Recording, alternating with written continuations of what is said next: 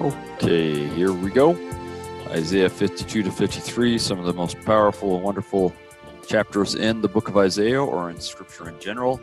And even though it's not very many verses, there's no way we can cover them all in class because there's so much good stuff there.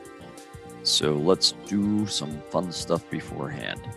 I just want to point out, and I'll just read this to you, but portions of this chapter are quoted often in Scripture. John the Revelator and Paul referred to it, so do Nephi, Jacob, the wicked priest of King Noah, Abinadi, Moroni, and Christ in the Book of Mormon, and Joseph Smith in the Doctrine and Covenants. Of the two times the Savior referred to these passages, in 3 Nephi 16 and 20, the second time he quoted it extensively, though he rearranged the order of the verses. So these are clearly, it's not just us who thinks that these are powerful chapters and verses that scriptural authors do as well. They get quoted all over the place. So let's go in to look at Isaiah 51 through verses 1 through 2, and that's all we'll cover, and not even fully that, but in a good way here in this video.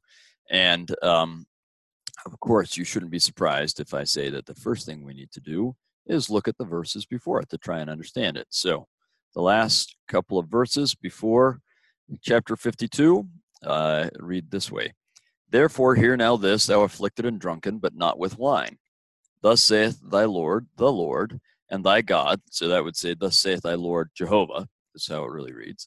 And thy God that pleadeth the cause of his people. So covenant language right away. Behold, I have taken out of thine hand the cup of trembling, even the dregs of the cup of my fury. Thou shalt no more drink it again, but I will put it into the hand of them that afflict thee, which have said to thy soul, bow down, that we may go over. And thou hast laid thy body as the ground, and as the street to them that went over. So he's saying the immediate context is that as they are taken out of affliction, whether that be to the Assyrians or even more specifically, it seems like he's talking about when they will have affliction from the Babylonians, but really any of these times, at some point after their affliction, God will say, the affliction is over, you've had enough, and now I'm going to afflict those that afflict you. Abraham covenant language would be curse those that curse you. I'm going to relieve your oppression by getting rid of your oppressors.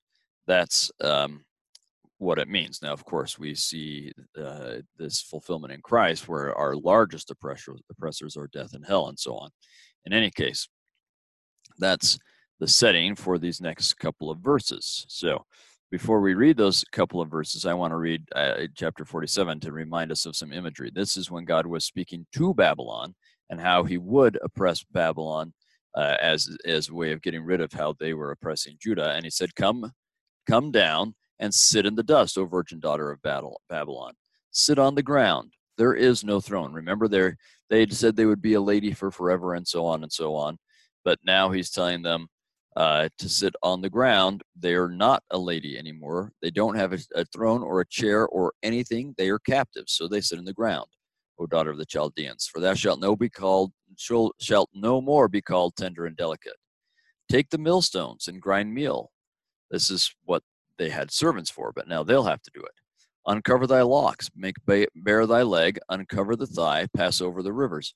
Thy nakedness shall be uncovered, yea, thy shame shall be seen. So this is them now, instead of being dressed in their finery with all the long gowns and so on, they're dressed as slaves, not covered and sometimes even naked, and they are in humiliation and servitude, right? So we're going to contrast that with what we get in chapter 52. So remember our context. We're contrasting these images that Babylon was going to have to go through and that Judah had already gone through, right? So Judah's gone through this, and in order to get them out of it, Babylon will be oppressed and go through it, and that will allow Judah to come out of it. And let's remember what we just read at the end, that he's going to take this terrible state away from them and put it on Babylon, right? So now we get to 51 or 52, 1 through 2, and we want to ask what it means in this context. Awake, awake, put on thy strength, O Zion, put on thy beautiful garments, O Jerusalem, the holy city. For henceforth there shall no more come unto thee the uncircumcised and the unclean. Shake thyself from the dust, arise and sit down, O Jerusalem, loose thyself from the bands of thy neck, O captive daughter of Zion.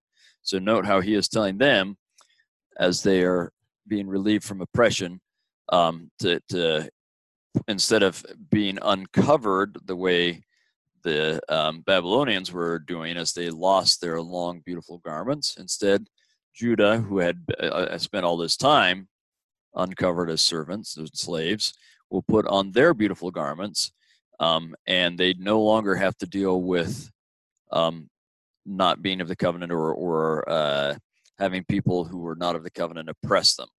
So they're going to shake themselves from the dust. Remember, the Babylonians were told to sit in the dust. They will shake themselves from the dust.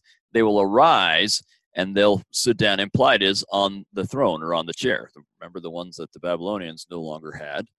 They had to sit in the ground. The Jews have been sitting on the ground. Now they'll arise from there and sit down on a chair.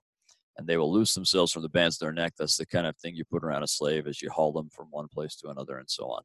So that's good, beautiful stuff, isn't it? And hopefully we can understand a little bit more what is being said there.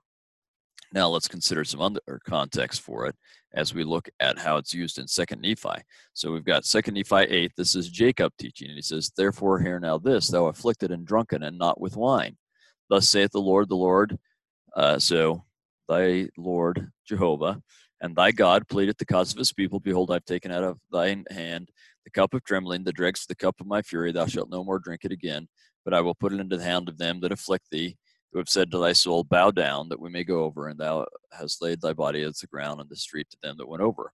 Awake, awake, put on thy strength, O Zion, put on thy beautiful garments, O Jerusalem, the holy city, for henceforth there shall no more come into thee the uncircumcised and the unclean.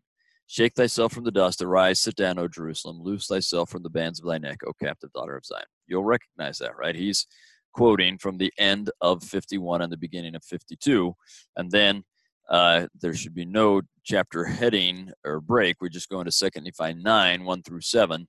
That's the next thing he says, and this is Jacob's commentary on those verses.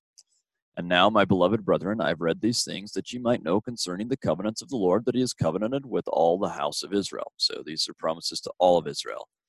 "That he has spoken unto the Jews by the mouth of his holy prophets, even from the beginning down, from generation to generation, until the time comes that they shall be restored to the true church and fold of God, when they shall be gathered home to the lands of their inheritance, and shall be established in all their lands of promise. Behold, my beloved brethren, I speak unto you these things, that ye may rejoice, and lift up your heads forever, because of the blessings which the Lord God shall bestow upon your children. For I know that ye have searched much, many of you, to know of things to come. Wherefore I know that ye know that our flesh must waste away and die. Nevertheless, in our bodies we shall see God.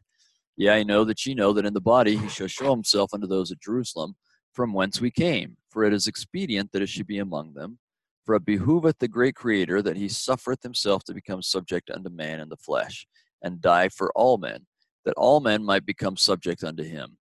For as death hath passed upon all men to fulfill the merciful plan of the great Creator, there must needs be a power of resurrection, and the resurrection must needs come unto man by reason of the fall, and the fall came by reason of transgression, and because man became fallen, they were cut off from the presence of the Lord. Wherefore it must needs be an infinite atonement. Save it should be an infinite atonement, this corruption could not put on incorruption. Wherefore the first judgment which came upon man must needs have remained to an endless duration. And if so, this flesh must have laid down to rot and to crumble to its mother earth to rise no more. So let's just kind of review quickly. We have him reading from Isaiah, then saying he's doing this so that they'll know about the covenants with all the house of Israel, and it's the Jews, and they'll be on the lands of promise, and he wants them to be able to rejoice because they know these things. And then he goes on to talking about how Christ will come to Jerusalem, but they'll be there. He'll suffer because he's rejected, and that will make it so that corruption can put on incorruption, and so on and so on.